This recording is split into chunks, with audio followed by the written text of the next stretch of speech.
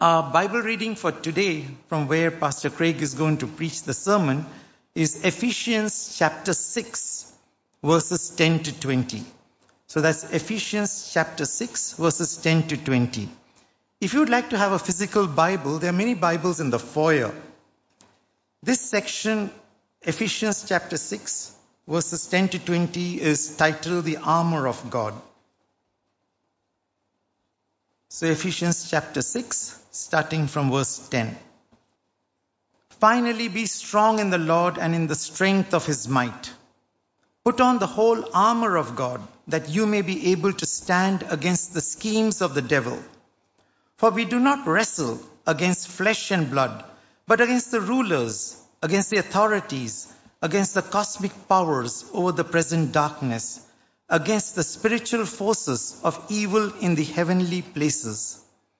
Therefore, take up the whole armor of God, that you may be able to withstand in the evil day, and having done all, to stand firm. Stand therefore, having fastened on the belt of truth, and having put on the breastplate of righteousness, and as shoes of your feet, having put on the readiness given by the gospel of peace. In all circumstances, take up the shield of faith, with which you can extinguish all the flaming darts of the evil one. And take the helmet of salvation and the sword of the Spirit, which is the word of God, praying at all times in the Spirit with all prayer and supplication.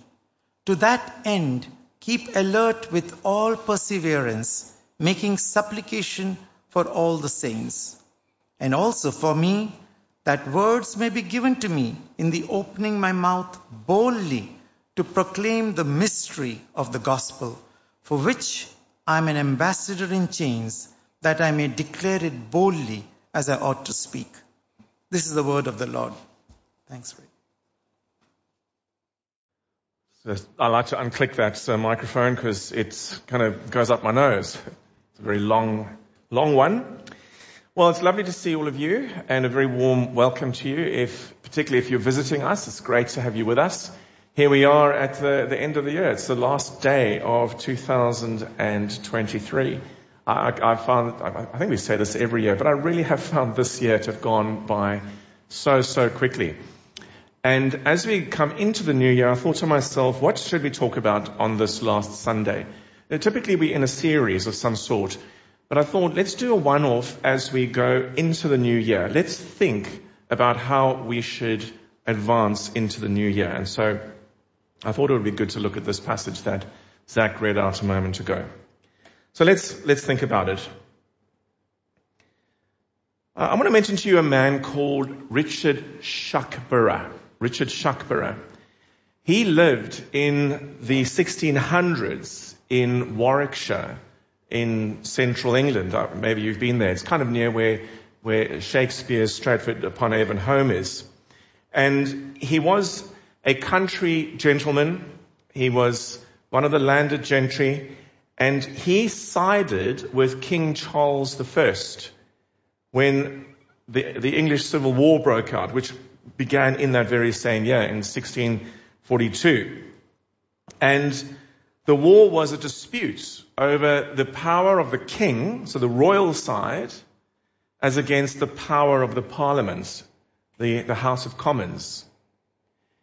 Well, Sir Richard loved hunting, and on the 22nd of October in 1642, he was out hunting with his hounds.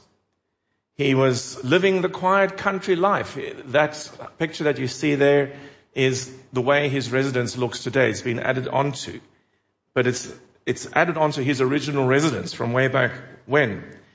And so there he is living this quiet life, hunting with his hounds, when he comes upon King Charles preparing for battle with his army. And King Charles saw him hunting, and he asked his attendants, "Who is that gentleman who hunts so merrily when I go to fight for my crown and for my dignity?" And so King Charles and Sir Richard met up. And it was until that moment that Sir Richard had no idea that a battle was brewing right on his doorstep. And when he became aware of it, he then went across his estates and he raised up the men that lived there for battle. And that battle that took place was the very first battle of the English Civil War, known as the Battle of Edge Hill. Now, think about this. We may not be aware, similarly to this story, we may not be aware of a serious battle that is going on around us. If the passage is still open there, have a look at verse 12. The Apostle Paul says, "For we do not wrestle against flesh and blood, but against the rulers, against the authorities, against the cosmic powers over this present darkness, against the spiritual forces of evil in the heavenly places."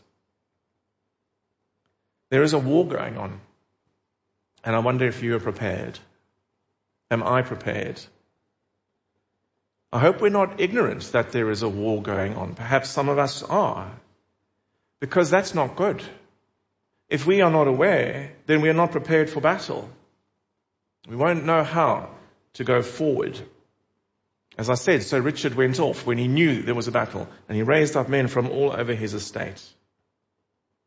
And so we need to be prepared for a battle. And we need to understand that there is a difference between the battle that we see physically and the battle that we don't see that's going on in the spiritual realm. Let's think a bit about the battle that we see. You know as well as I do that the Christian life has its troubles. We have troubles in our churches. We have troubles in our families. We have trouble in community because people are involved, because of people. People cause trouble. We all do. If you've been a Christian for a while, you've bound to come across, because many preachers bring this out, you've bound to have heard the story of G.K. Chesterton writing to the newspaper.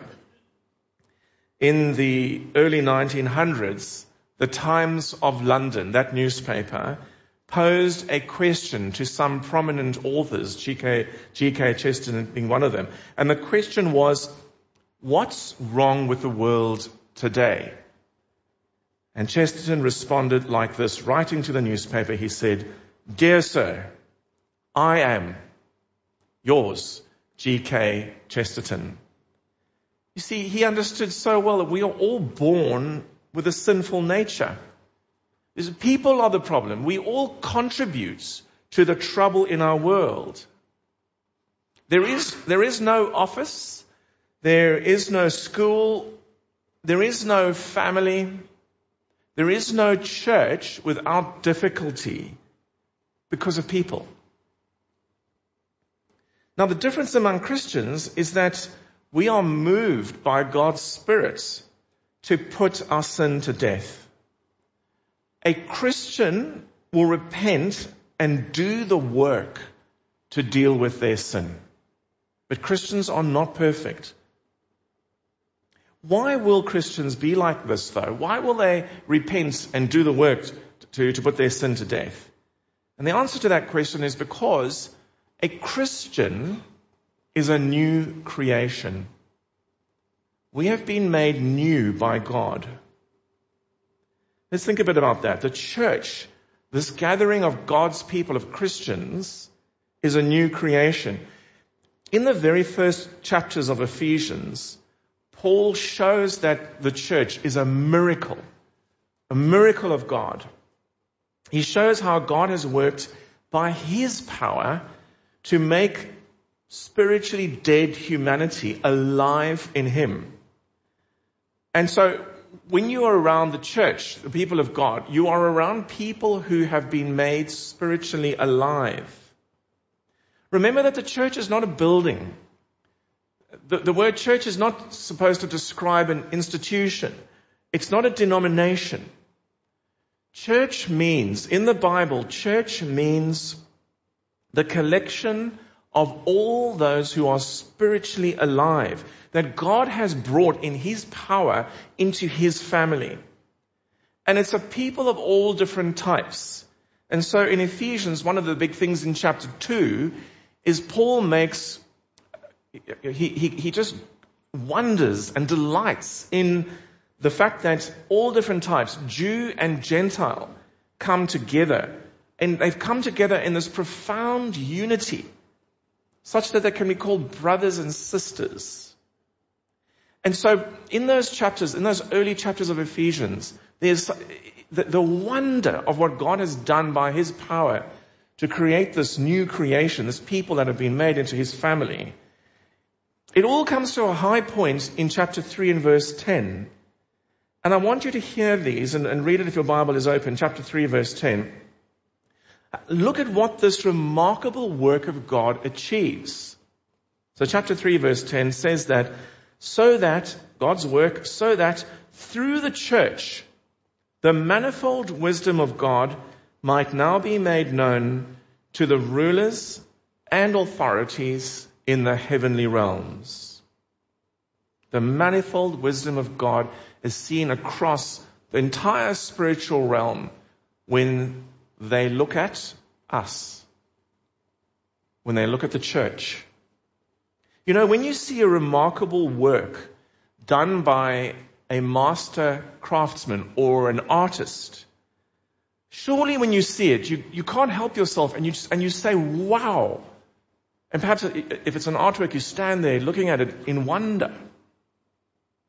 Look what this person has achieved.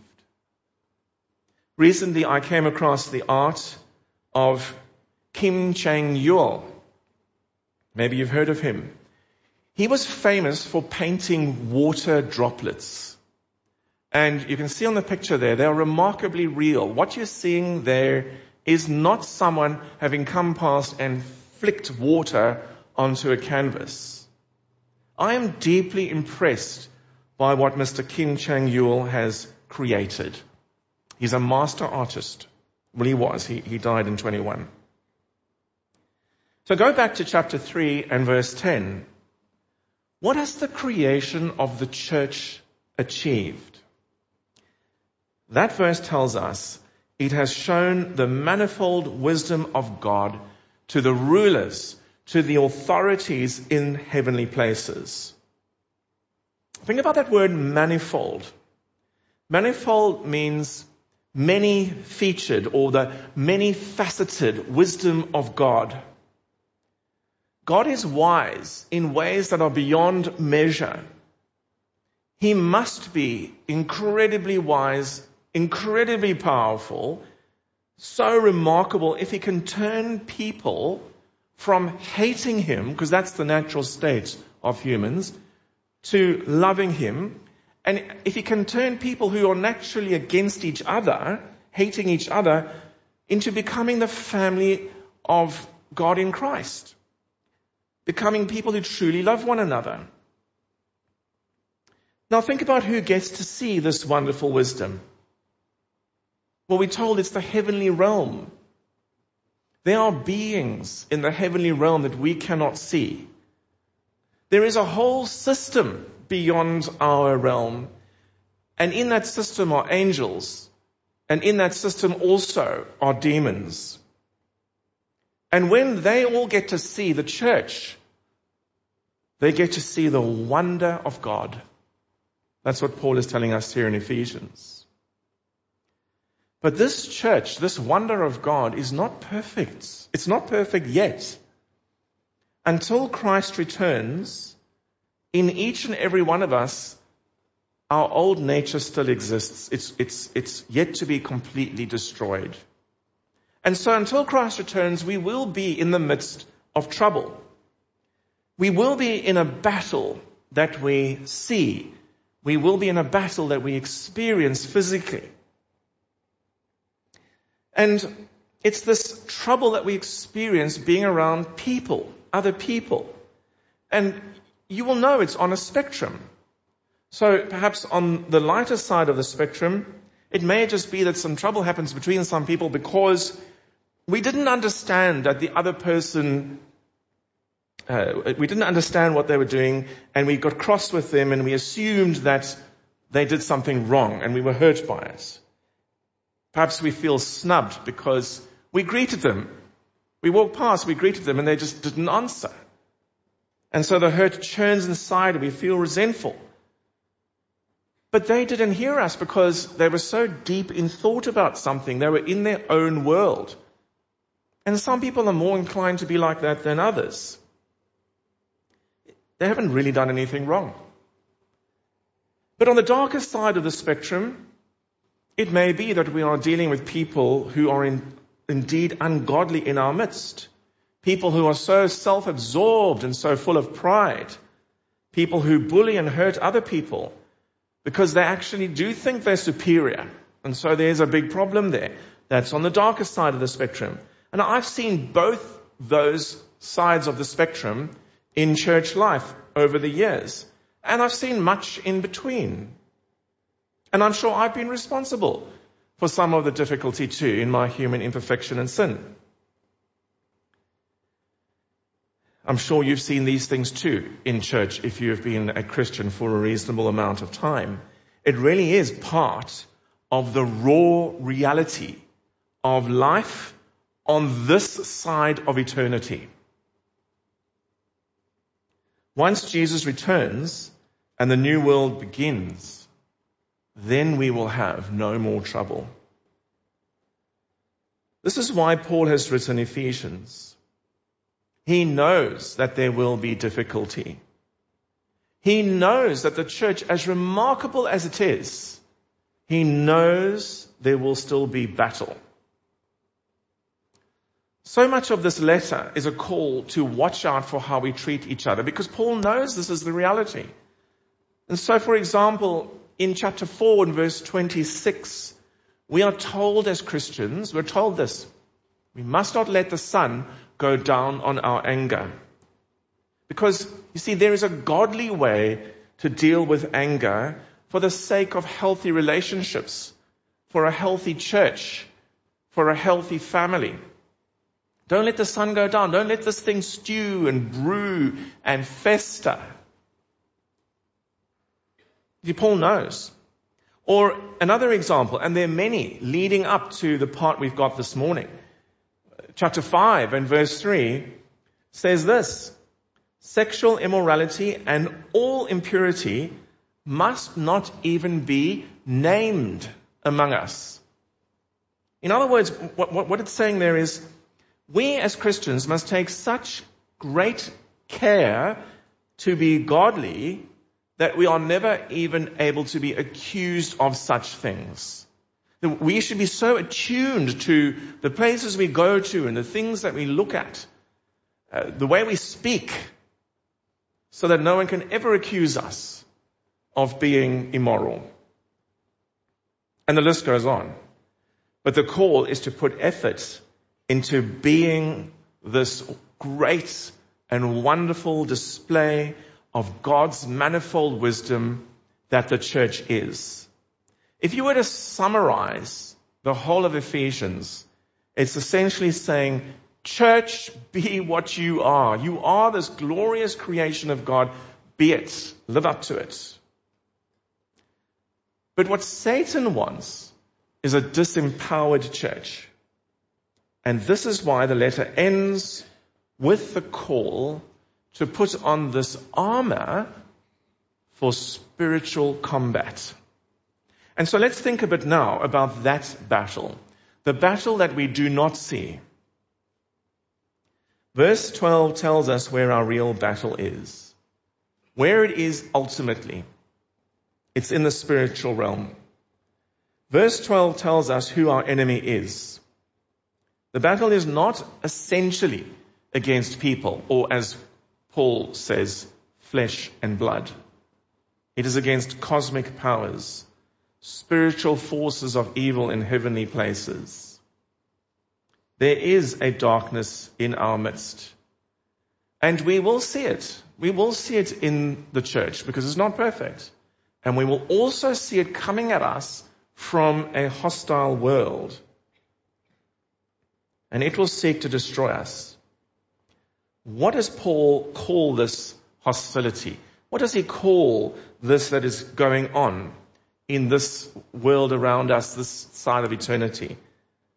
In verse 12, he calls the trouble this present darkness.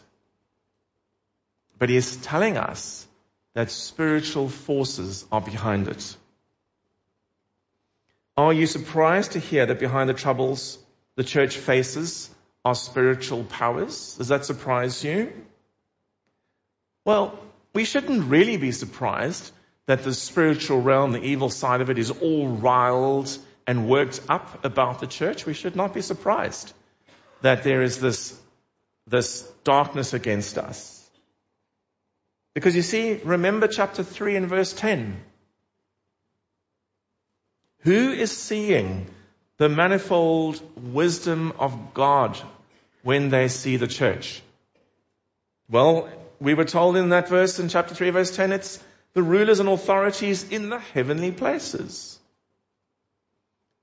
Well, the ones in those places who are evil do not like the church because they hate God. And the church is this display of the wonder of God. So, if you hate Kim Chang-Yul, the artist, then you will want to stand against him. You will want to destroy his good work. In verse 11, Paul instructs us on standing against the schemes of the devil. This being out there who hates God and therefore hates God's good work. The devil seeks to work ways to break us down. It says he schemes.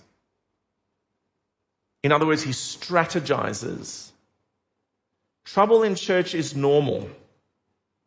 When great difficulties arise, Christians often think that something is particularly wrong with their church, that their church is not healthy, as if a good church never has difficulties.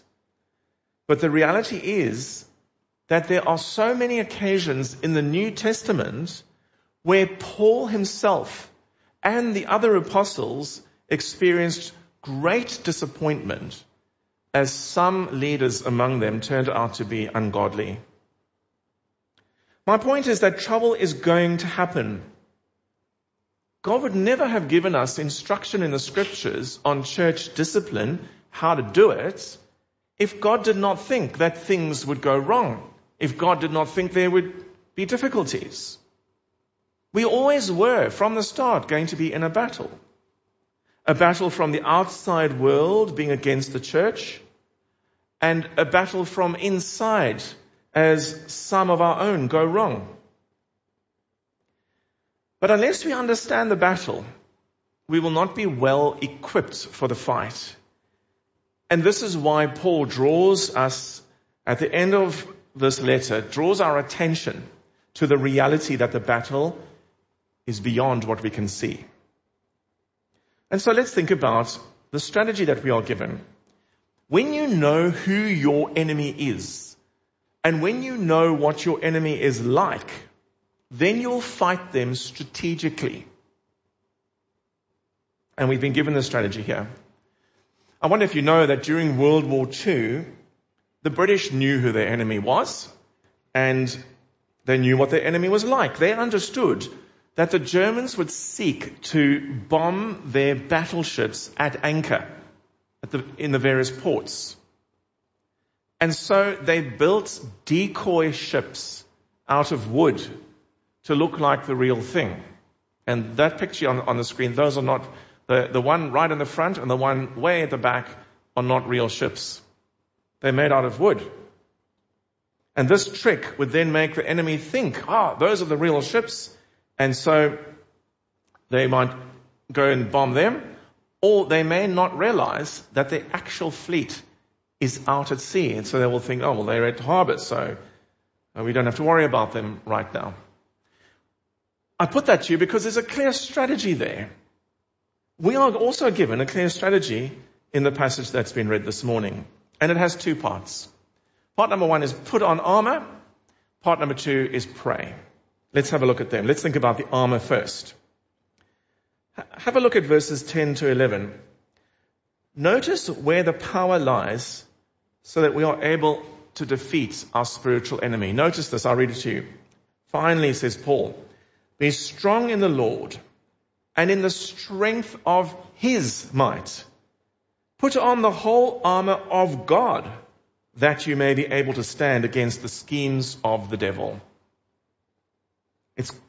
It's God. The power is with God. Why do we need the armor of God? Why do we need resources from God to be able to come through this battle, to be able to stand in this battle? Because look at verse 12. It says, for we do not wrestle against flesh and blood. That word wrestle in the original means we do not have hand-to-hand combat with flesh and blood. That's not ultimately where the battle is. No, we are dealing with something beyond this realm. And we have not got the ability to overcome a force more powerful than we are. And so we need power that is beyond our ability. We need power that comes from God. It is all of God. Nothing comes from us. And so verse 13 says, therefore, take up the whole armor of God, that you may be able to withstand in the evil day, and having done all, to stand firm. So what is this armor then? You know, in short, this armor is the gospel. All the parts that are listed here are aspects of the gospel. How the gospel affects you for good in the battle. When it says put on, it means clothe yourself in the gospel. It means live your life in the gospel, and then you will not fall. So let's have a look at it. Paul likens the aspects of the gospel to a Roman soldier's armor. And many commentators think that he was looking at a literal soldier because he wrote this while he was under arrest. And so it's an illustration as he looks at the Roman soldier's armor. And all of these features of the gospel that he's now going to go into have already been covered in Ephesians. And we are being called to take them on board in our lives. And so as you consciously put yourself under the gospel, so you are in effect dressing in it. You're putting it on. And you do this by getting to know it more and more each day as you walk the Christian life, as you read your Bible, as you come under teaching at church, as you have conversations with other believers, as you take part in Bible study groups, so you are clothing yourself in this armor. I just want to give you a quick run through as to how it works. Have a look at the first bit, the belt of truth.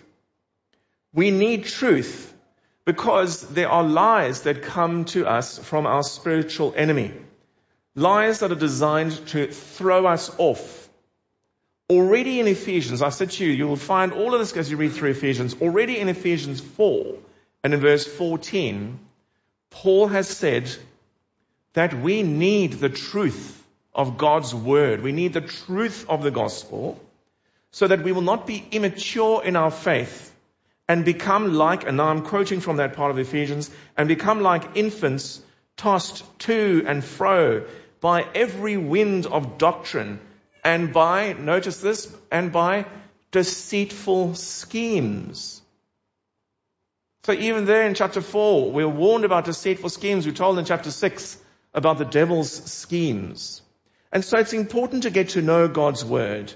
When you know God's word, when you know the gospel, which is all through the Bible, it's like you're putting on this belt of truth, this belt that holds the whole panoply of armor together. Secondly, the armor is described as a part of it is described as the breastplate of righteousness. You cannot make yourself righteous. There's nothing that you can do to make yourself righteous. It is God's work through the gospel that makes us righteous. In the gospel, we have a new self. So in Ephesians 4 and 24, we are told there to put on the new self, created after the likeness of God in true righteousness and holiness. And so We are a people that have put on this new self that comes to us from God, and we are a people who then go about life saying no to things that are ungodly because we have taken the gospel on board. A person wearing the gospel armor will be concerned to be godly because the gospel shows us what's not godly. If I'm a grouchy and snappy person, this gospel that I've put on is saying to me, that's not who you are now. You have a new self, and so you need to put that to death. If I'm a gossip causing damage to other people's reputations, the gospel is saying you've put on something new. It's not who you are. Be who you are. Stop that. That's the breastplate of righteousness. The shoes of readiness of the gospel of peace. That's the next one. Well, this gospel, as we've already seen in Ephesians, profoundly unites people to God and God to people, and then we become a united people together.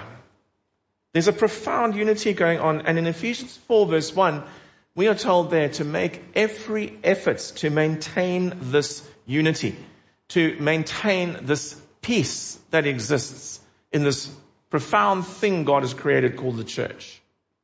And so the gospel armor we wear at the level of the shoes makes us ready to be peacemakers.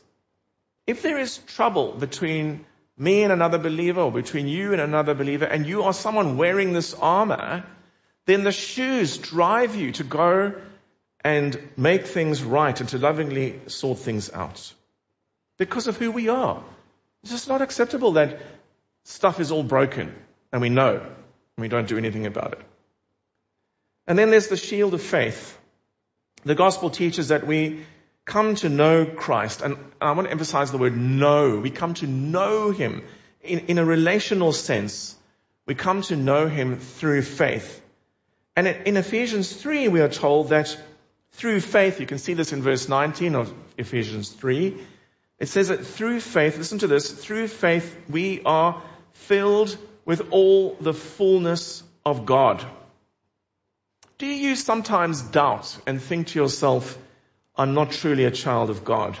You know, doubt is a real problem for Christians. I'm sure that you've experienced it somewhere along the way. Am I really a child of God? Well, what we're being told here is that it's through faith that we are filled with the fullness of God. And so if you have faith, then you are His child. If you believe, you are His child, and you have a shield now to deflect that doubt lie that comes at you from Satan. You're not real. Look at what you've done. Look at what you said. You haven't done enough going to church. You haven't done enough religious work. You're not real. No, you are real because you have faith. And faith, we're told in Ephesians, comes to us from God. So if you believe, you didn't muster that up yourself. God gave that to you. So you can hold that shield up and go, I'm dressed in the gospel, Satan, and deflect the lies. Then there's the helmet of salvation. Let me ask you, helmet, how do you think? Do you think that you need to do stuff to be saved? Do you think that maybe you're not going to go to heaven because you haven't been good enough? I want to ask you, what happens in your head? One of the big things that Paul says in Ephesians is this, in Ephesians 2, 8 and 9. For by grace you have been saved through faith. And this is not your own doing. It is the gift of God, not a result of works, so that no one may boast. And so I say to you from this, put the armor on, put that helmet on your head. And it's the helmet of salvation. You are saved in the gospel. Nothing of you, everything of God. And then lastly, as we think of the armor, the sword of the Spirit, the word of God. The whole Bible is about the gospel. When it is proclaimed, then the powers that are out in the heavenly realms, the evil powers, are defeated. A church that is not proclaiming the gospel, that is not doing things like Hope Explored, that is not preaching scripture to the people, is not working with God's armor. It is not going out with godly armor. Bible-based Expository preaching, that means preaching that opens up the Bible, is the way to push Satan back. And so that's the armor. We are to put it on. We are to live clothed in the gospel. I hope that makes sense to you. That's how we must go into the new year, as we defeat, or at least as we fight an enemy that God defeats. God is the one doing the battle. We are just clothed in his armor. We don't actually do anything. We rest in the gospel. I want to lastly then look at the second thing, prayer. The rest of the passage tells us that we are to pray. And this is where we may be weak. Verse 18 tells us to be praying at all times. In other words, prayer must be a feature of the Christian's life. It doesn't mean we're praying all the time, muttering as we go about our day. He said prayer is a key feature of our life. The core point of the gospel message is that we can do nothing to save ourselves. We are a people dependent on God. We come to him with nothing in our hands. We come trusting in him to save us in his power. In other words, we are a dependent people. And it's the same with prayer. When you are given to prayer, you are showing that you are utterly dependent on God. You need him. And so we are told to pray in the Spirit. Do you see that there? We are to pray in the Spirit. What does that mean? It's not telling you to speak in tongues. In Ephesians and in many parts of the New Testament, you will see that this thing about being in the Spirit is about having a godly mindset. What we pray for is to be shaped by what matters to God. So, are our prayers about gospel things, the kinds of things we see great Christian figures in the New Testament praying for? Or are our prayers using God essentially as a vending machine to dispense things that we selfishly want? Is God like a fairy godfather to us, or a genie, and we pray so that he might help us to make lots of money and to own fancy things? Or in our prayers, are we in step with his concerns that we can see all over the Bible? And so, even in these verses, as you keep reading to the end of the passage that was read today, you will see that there's prayer for other Christians, that there's prayer for the spread of the gospel. I put it to you, brothers and sisters, that you will learn the concerns of God if you read your Bible. And so as you bring things to a close now, think about this. We at Bull Creek, fellow Christians at Bull Creek, we've had a difficult year, particularly as the last months have unfolded.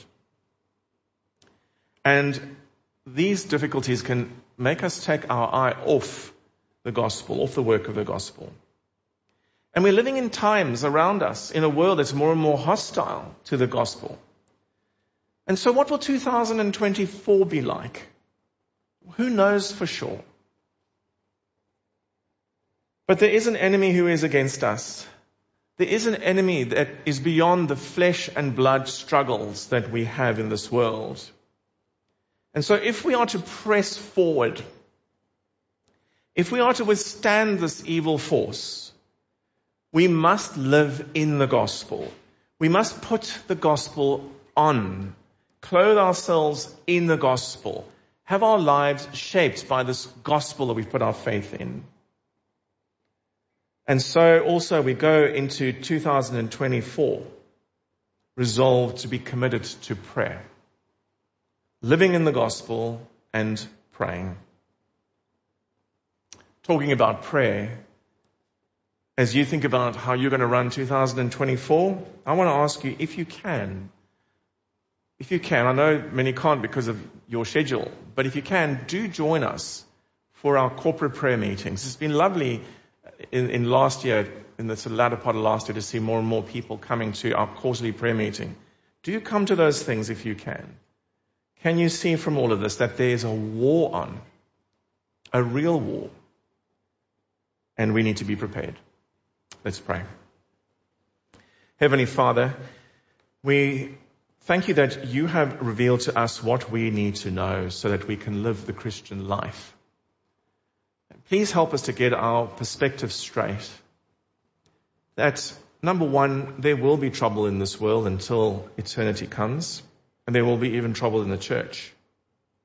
Help us at all times to deal with those difficulties with gospel clothes on, dealing with the difficulties the way you tell us to in the light of the gospel, with love and kindness. Heavenly Father, also help us to be a people who are strong in prayer. Help us to pray in our individual lives, with friends, in our families, and when we gather corporately as a church. And we pray that you'd help us in 2024, because of this, to shine and to indeed be this marvel that the church is. That when the powers and the principalities in the heavenly realms look at us, they will see the wonder of the living God. In other words, Lord, may we be a people who glorify your name. In Jesus' name we pray. Amen.